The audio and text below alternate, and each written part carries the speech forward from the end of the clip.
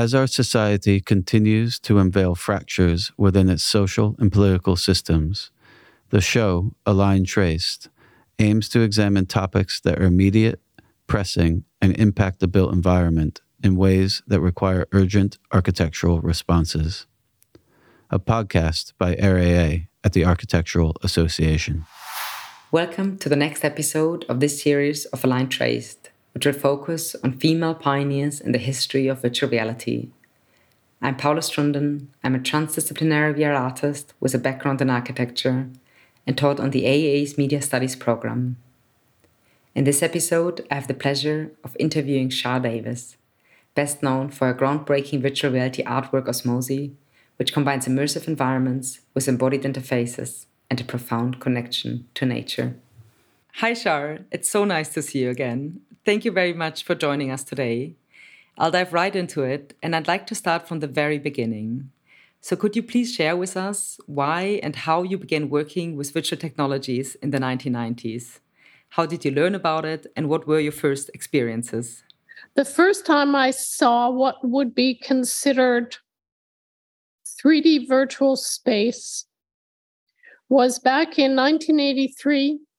I was working as a freelancer at the National Film Board in Montreal, Canada, and I saw a little animated film, I believe it was made in 1982, called Vol de Rêve, or Dream Flight, that was made at the University of Montreal. And it was constructed with 3D vector graphics, basically wireframe in black space. I haven't seen it for 40 years. I looked at it the other day. Most of it, looking back, is rather awful because it was so early. So if anyone goes to look it up, the only part that interested me back then was the first 30 seconds after the music and the intro that feels very dated. Those first 30 seconds were a little wireframe man. I believe he was green vectors, and he was throwing ping pong balls in a pond against black space. And then it goes on for another 10 minutes, which I had no interest in. And I've always remembered that little man throwing rocks in the pond with the ripples. And when I saw that, I thought, I would like to work in that space on the other side of the 2D picture plane. So I would say that was my first glimpse. So that would have been going all the way back. My gosh, that's almost 40 years. And I began to attempt to gain access to working with 3D computer technology, many different ways. They all failed. We don't have time to go into those efforts, but eventually in about 86, 87, in order to gain access, I became involved with building a 3D software company, Softimage, which I was a founding director, was very involved in the company for 10 years, and it became a world-leading 3D animation company. And I learned to use the software by writing the user manual because I was the only person at the company at the time who could speak English because it was in Montreal. And when I had time during those early years, I started making a series of 3D still images back in 1991, which were exhibited at places like Ars Electronica, etc. And we also made a little film at the company called West of Eden. It's about 10 minutes. And it was basically a look at the Western culture's relationship with nature. And that is, I would say, my introduction. But then going forward, if we skip forward to those years, 1993, I played a little computer game called Spectre. I never played computer games, video games, except Spectre one Christmas with my young nephew. And Spectre at the time was 3D vector graphics, wireframe against black space. And it was a little tank that you went around and you tried to collect flags and not get shot, etc. But what interested me is it was my first experience of first-person point of view. So I would say those would be the formative experiences in answer to that question. Yeah, it's super exciting that you actually had these, actual game experience, or also, And it was a tank. It was military. I got very addicted. I didn't ski. I didn't go outside. I just sat there and played this little tiny vector tank. And then I think years later, they put 3D realistic textures on everything in the game. No interest for me at all. But it's super interesting what you just described with this other side of the screen. So your experience of viewing that video and wanting to be on the other side of the screen because you have a background in painting. Yes. Maybe you could tell us a bit about that. Well, I'd started off as a painter with some documentary filmmaking as a way of making money on the side. But as a painter, I really wanted to cross over the picture plane, as I thought of it, into this other space. It wasn't called virtual space, but I thought of it as just on the other side. And so when, in fact, I was working with the Softimage software, and I was making those still images or working on that little film, really, I was creating on the other side of the picture plane because I was creating in 3D. But you couldn't bodily enter that space because it wasn't immersive at that time. And then, so the first immersive or larger seminal works that you created were then Osmosi in 1995 and Ephemera in 1998. And I think the most beautiful would be if you would describe in your words maybe what these works meant to you, and also what was maybe surprising or thrilling or interesting for you as an artist, as a creator, making them at that time. Well, I began writing out my goals for Osmos in 1993. I wrote a long white paper, as I called it. And by then, 1993, I was an insider in the software industry, even though as an artist and a woman, I was kind of an outsider also, not surprisingly. And because I had been an insider, I'd become increasingly aware of the cultural values that were being reinforced by the technology of 3D computer graphics. And partly,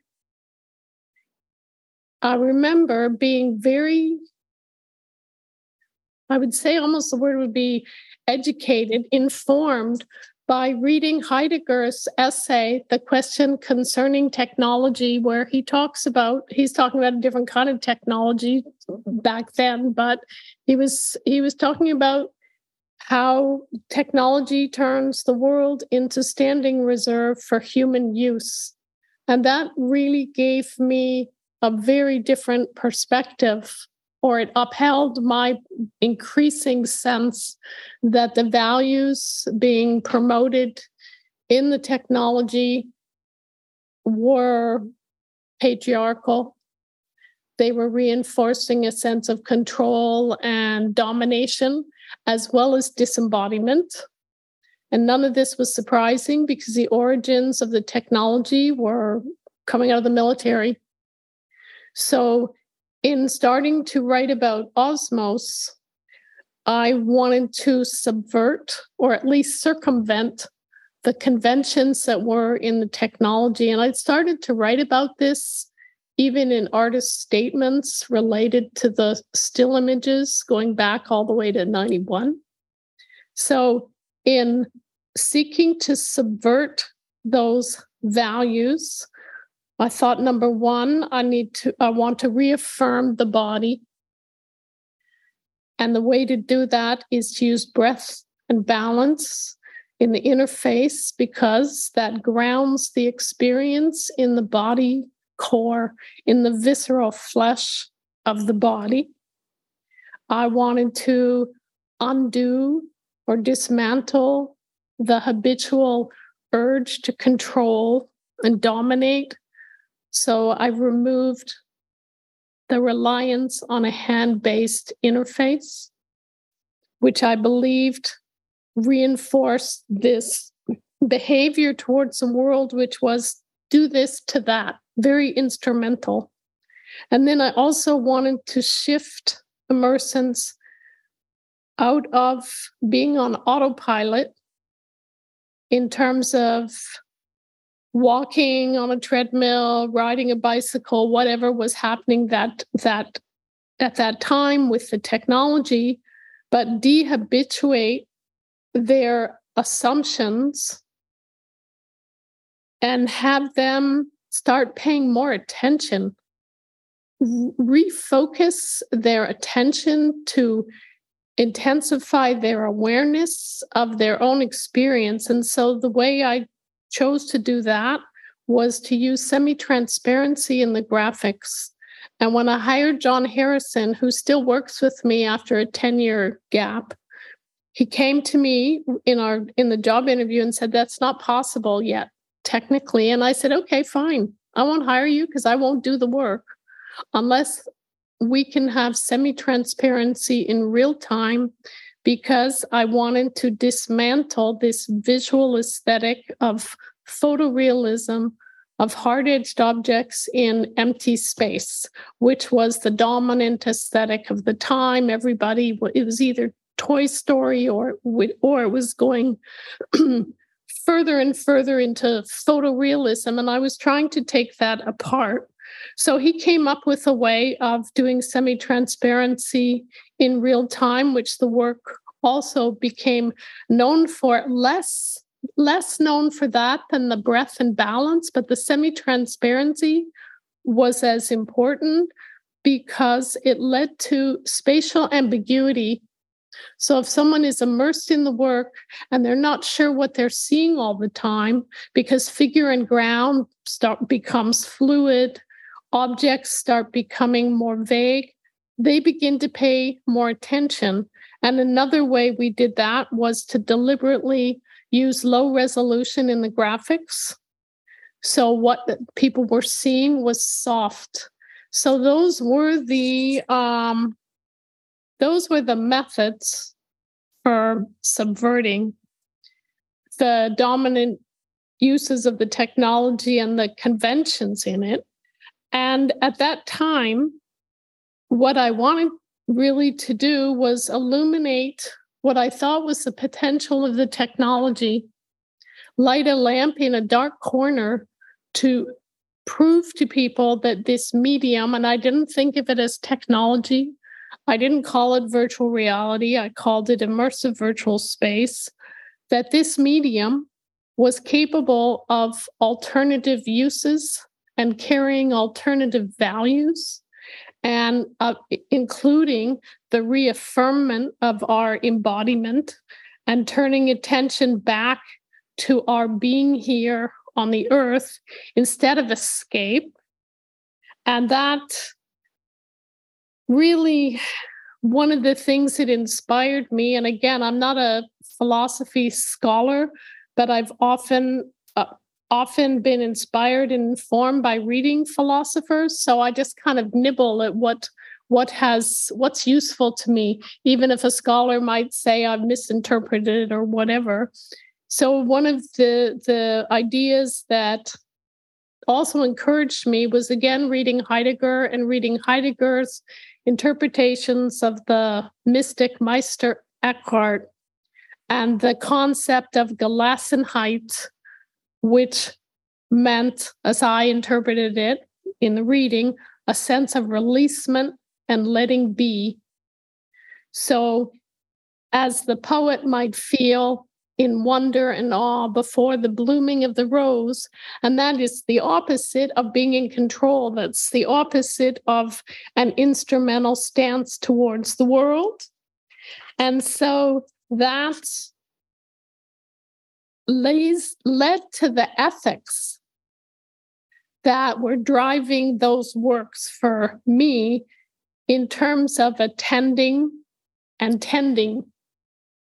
And in many ways, Osmos was a lament. And it was a lament for the earth.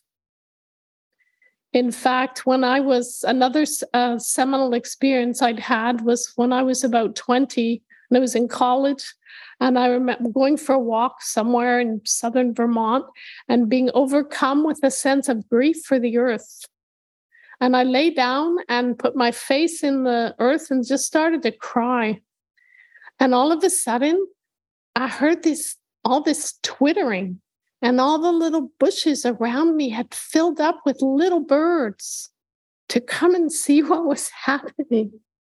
So that kind of sadness for what was happening in the earth, I was feeling almost more than 40 years ago. And that was part of making Osmos, because Osmos and Ephemer were an expression of the land I had just moved to here in southern Quebec, where I still live. And Osmos contains more than 5,000 words, lines of text in the upper realm of the work, like a part of the conceptual parentheses around the work, which was about disappearing wilderness and our relationship with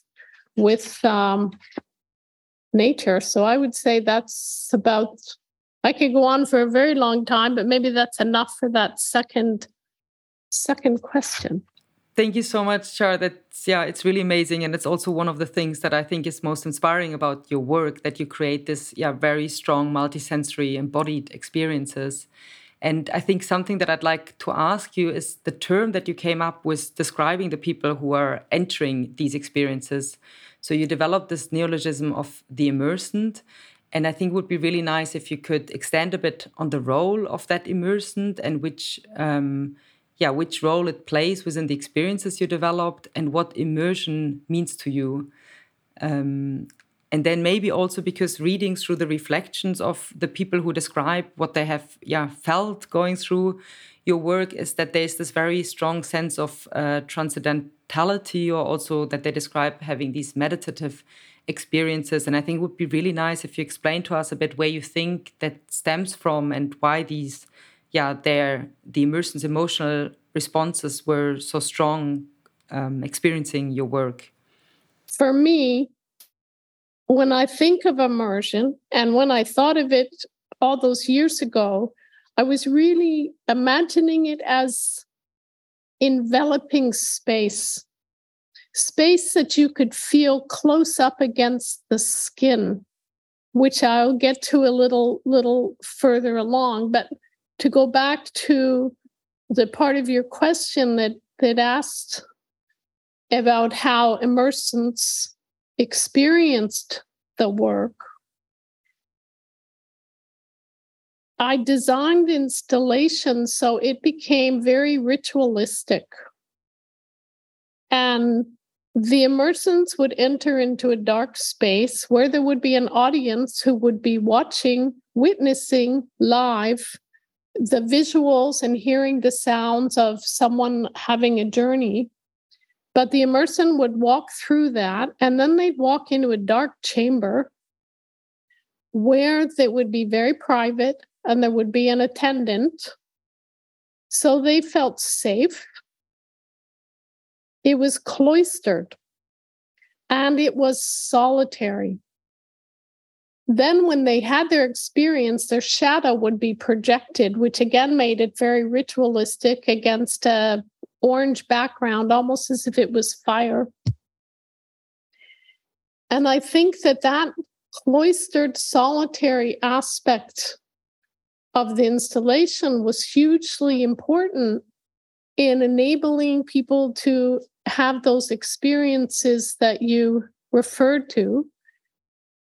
That cloistered solitude, combined with the use of breath and balance, so you're deep breathing the whole time, you're changing your center of balance around your spine, so you're grounded. The visual aesthetic of semi-transparency, where you're not sure what you're seeing, and the completely surround of sound, and the fact that all of this is responsive to you in real time. It's not being in a 360 film. It's all responding to you. Those set the conditions for the experience. And I wrote an essay about this called Osmos Notes on Being before the work was ever exhibited. And that essay was published in 1995 in the proceedings of ISEA, the Electronic Symposium, Art, whatever it's called, when Osmos had its premiere. So I think what's interesting about that essay, which I haven't read in a long time, is it laid out my strategies and all my goals, but nobody had been in the work yet. So then this leads me to the second part of your question, which is people's responses. And the response was quite overwhelming. So as I told you earlier, I was somewhat surprised. But then on the other hand, I wasn't. The work got attacked too. I mean, there were negative responses and etc. But in general, the what seemed most interesting was that many people were emotionally overcome. And I heard about half a dozen instances of men who would come out of the work, go and sit in a dark corner, and they would cry. I never heard women did this, only men. I heard that people thought they'd experienced dying and they weren't afraid of dying anymore.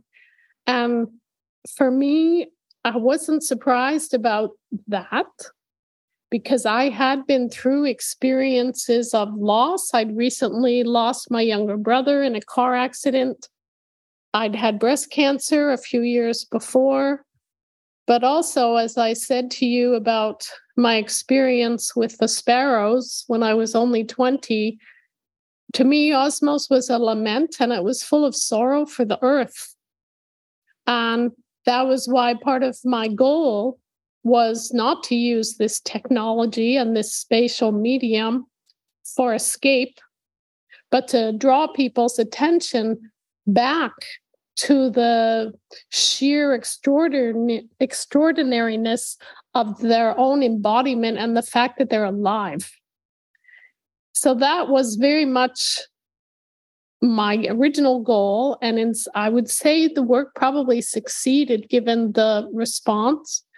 And then I wrote a second paper in 1997 called Changing Space, VR as an Arena of Embodied Being, which I think was published in 97. And that's where I examined the responses and analyzed what I thought was happening, including the sensation of floating as if gravity-free, but the paradox while floating, also being grounded, the seeing through things, the passing through things, and so on.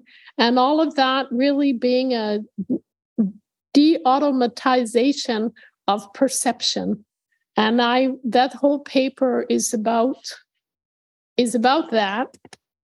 And if you like, I could read an excerpt, or I can leave it to the end, but it would fit right here.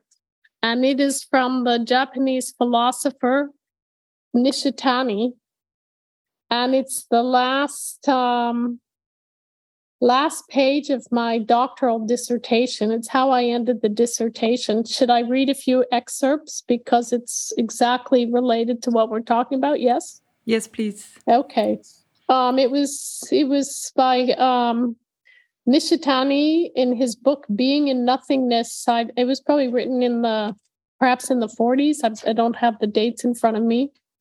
And here I'm kind of quoting my own writing, but I'm saying Nishitani writes that normally, as in habitually, quote, we proceed through life and on, always caught up with something within or without ourselves.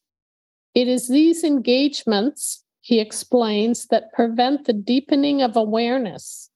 And then among these engagements, he includes the arts, and he would certainly include virtual reality. But to go on, sometimes, he writes, the horizon opens up at the bottom of those engagements and, quote, something seems to halt and linger before us, something which brings the restless, forward advancing pace of life to a halt and makes it take a step back. And in doing so, he suggests, as the Zen phrase says, this turns the light to what is directly underfoot, as in illuminating what is underfoot of the self. And then I wrote, I interpret what he means is that sometimes under certain conditions, we can be temporarily released from our distractions, our habits, and everyday assumptions to stop and question the very being and non-being of life, our own individual life, of all life itself. And when we do that for a moment, this is my writing, not his, we can see our former blindness, our taking for granted all of this. And then I'll just skip forward. I came to the medium, I'm still reading, I came to the medium of immersive virtual space. So this would have been back in 1993, 94, with the belief that it was more capable than any other medium for exploring and communicating this concern, but only if its instrumentalizing tendencies were subverted. I'm skipping forward a bit. I had referred to my intentions as lighting a lamp in a dark corner in terms of wanting to draw attention to or illuminate what I considered to be the most intriguing yet overlooked potential of this medium. And I say overlooked because, and remember, I'm writing this in about 2000, so it's 20 years ago. I say overlooked because techno-romantic claims for the technology have long overshadowed what I believe to be its richest, most paradoxical capacity for serving as a bodily experiential, experimental arena wherein not only habitual perceptions and behaviors may be dehabituated, but alternative visions of reality can be manifested and kinesthetically explored. And then lastly, I wrote, when its biases and conventions are subverted, I believe that this medium can be used to temporarily release us, not from our bodies as popularly imagined, but from the worldview. That would be Heidegger's technological enframing that constrains us and blinds us and binds us, returning us instead to a remembering, a recollection of the very embodied and mortal beings that we are among a myriad of other living beings here with us, all of us, so ephemerally just passing through. Thank you so much for sharing this. It's incredibly beautiful. I think it really leads me also to my next question. What I think is so interesting coming from an architectural background and also speaking to an architectural audience, that you use as a tool or method almost to make people feel that paradoxical presence or the sense of ambiguity through spatiality, or you call it immersive virtual space. So I think the focus that you said, you used the word of enveloping the immersion within space. So this idea of enveloping or embodied spatial perception to surface topics, themes that are important to you. How did that develop to become so important? Like, were there certain experiences that you had or certain references that you used to work with I think it's quite fascinating as an artist, as a painter, as somebody to work with this medium, to have such a sensitive or careful understanding of spatial perception and also its potential. If you could please expand a bit on that. Well, this would go back to probably the most extraordinary experience of my life when I was 16 or 17. I was in a field alone at night, drug-free, and in darkness. And all of a sudden, for no apparent reason, my mind expanded to the horizon so that the circumference between my mind and the world were one. And as soon as I became consciously aware of it, it faded. So I would say all of this goes back to that. But there's 3 more experiences that would have informed my sensibility of enveloping space. Another would be that you mentioned, I think briefly, is I'm extremely myopic in terms of eyesight. Minus 18 or 19 diopter, so I couldn't cross the street. I'd get killed by the first car, especially if the car was gray and the pavement was gray. So what this did is, I don't see it as a weakness or a handicap. It opened a doorway for me to see beyond our habitual assumptions about the world as space is empty, filled with hard-edged objects. Instead, what I see, if I take out my corrective lenses, is I see space as soft, luminous, and enveloping, and there are no objects. There's only objects if I reach out and touch. So that would be one. And then another would be scuba diving, which I haven't done for many years, but it was hugely influential because oceanic space isn't empty. I mean, our space that we live in every day, air, is not empty either, but we perceive it as empty. But in diving, you can feel it sensuous against your skin. And as Gaston Bachelard wrote, quoting Philip Dieulay, someone who's experienced the deep sea will never be the same again. And so I would say that would be another one. And then the last one would be the experience of the enveloping horizon here, where I've lived for 30 years with distant mountain peaks all around. And that ties back to the earth and this particular place. And so my work has never been about the technology. That's only been the means for me.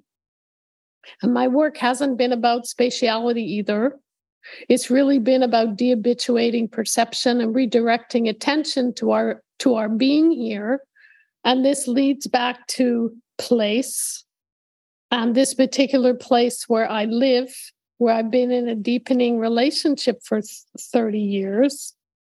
And when the medium of virtual reality disappeared, and helmets with wide field of views disappeared, I turned my attention to the land and began sculpting in space in terms of setting huge boulders in relation to the environment, sculpting ponds, and then doing architecture. And all of this is about enveloping space all around me. And basically, I shifted attention after a decade of talking to my fellow human beings about virtual space. I shifted to talking to the mountain. And in terms of my influences, But perhaps first I should say that includes caring. And that goes back to the ethics I mentioned earlier in terms of this place. It's not wilderness, but it's wild. But it's been damaged, it's been mined, it's been logged, it's had commercial orchards. I can hear US military helicopters flying the US border, etc. But it still asks to be cared for, as well as composed within. And that includes creating buildings that serve to frame attention towards the horizon. So that's where, for me, the architecture comes in, but it's still working with space. And when you asked me about the influences that I have had, that comes from Japan. I've done many research trips to Japan because if you study how they were designing wooden temples and gardens 800 years ago, they were choreographing how visitors move through space, where they look, where they turn, where they pause. And in that way, I would say if I have any influences, one would be Muso Soseki, who was a Zen Buddhist monk, abbot, calligrapher, garden designer from about 1300. And then there would be, I would say, James Turrell, whose work, especially in Japan on Nashima Island, Mina Madeira, is my favorite artwork in the world, which he did with the architect Tado Ando. The piece is actually called Backside of the Moon, but it's in the temple that Tado Ando built. But there's also Hiroshi Sugimoto, who began as a photographer, but is doing architecture and landscape design. So for me, I would say those would be very much my keep me company and inspire me. It's so amazing to hear how your focus has, kind of shifted from working with the medium to concentrating, or really, also spending time and attending to the land. And you mentioned the forest and the mountains. And I think that would be really beautiful maybe to hear a bit more about what you are doing now. So you describe how you've moved there, and there has been, of course, quite a time in between doing that and now. And maybe you could tell us a bit about how, what you're working on now, and how maybe that has been affected by having worked in the past with virtual technologies. When the same year I began creating Osmos was the same year I bought the first land here. And in the ensuing 25 years or so, I bought land 12 times. Every time a little bit comes available, I bought it to protect it. And so that caring for this place takes a huge amount of time, especially with climate change, invasive insects. I mean, it's under stress like everywhere else in the world. Even if it feels like a small paradise, it's completely connected to all the issues that we are dealing with everywhere. But alongside of doing all of that, along with the caring for and the composing within the land, setting stones, working with excavators, designing buildings, all of that, I did return to working with so-called virtual technologies.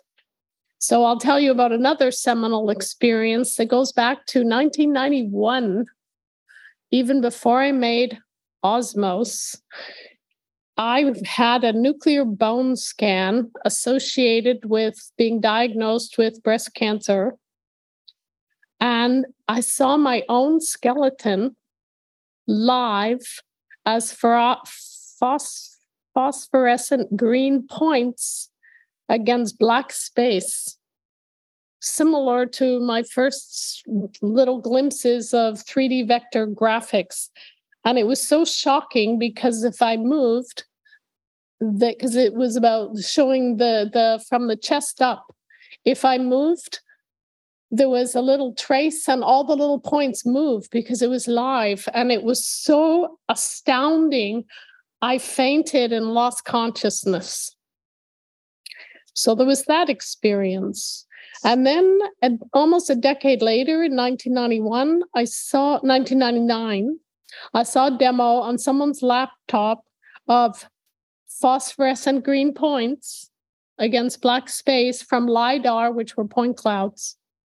And I thought that would be a way to move forward from the semi-transparency from all those years ago. So I began exploring taking laser scanners into the forest, first in 2003, then 2009, and beginning in 2010. So that's going on to more than a dozen years, put a team together that I'm still working with to make a portrait of the forest, not how it looks like habitually as objects in empty space, but how I imagine it and see it as fluxing energy. But to do this, we have had to develop our own software, which I named the SEER, SEER, because the existing softwares out there for dealing with LiDAR point clouds were all made for engineers. And so we've had to develop our own software, which is very much like creating a language. So that's why 12 years later, we're still working on this, that it's connected and interwoven with the setting the stones, the digging the ponds, the architecture. So it's this massive long-term work that takes all these different forms. So in that way, we're back to your asking about the actual and the virtual. There is no difference anymore for me. It's the same, whether I'm directing someone, developing software, or driving an excavator. It's actually the same process. And with the software as a language, it's about attempting to go beyond the surface appearances of things here and reveal something that I sense is going on that I wish I could experience, but I cannot in terms of being a mortal being. And the whole creative process is iterative. So it's all moving along.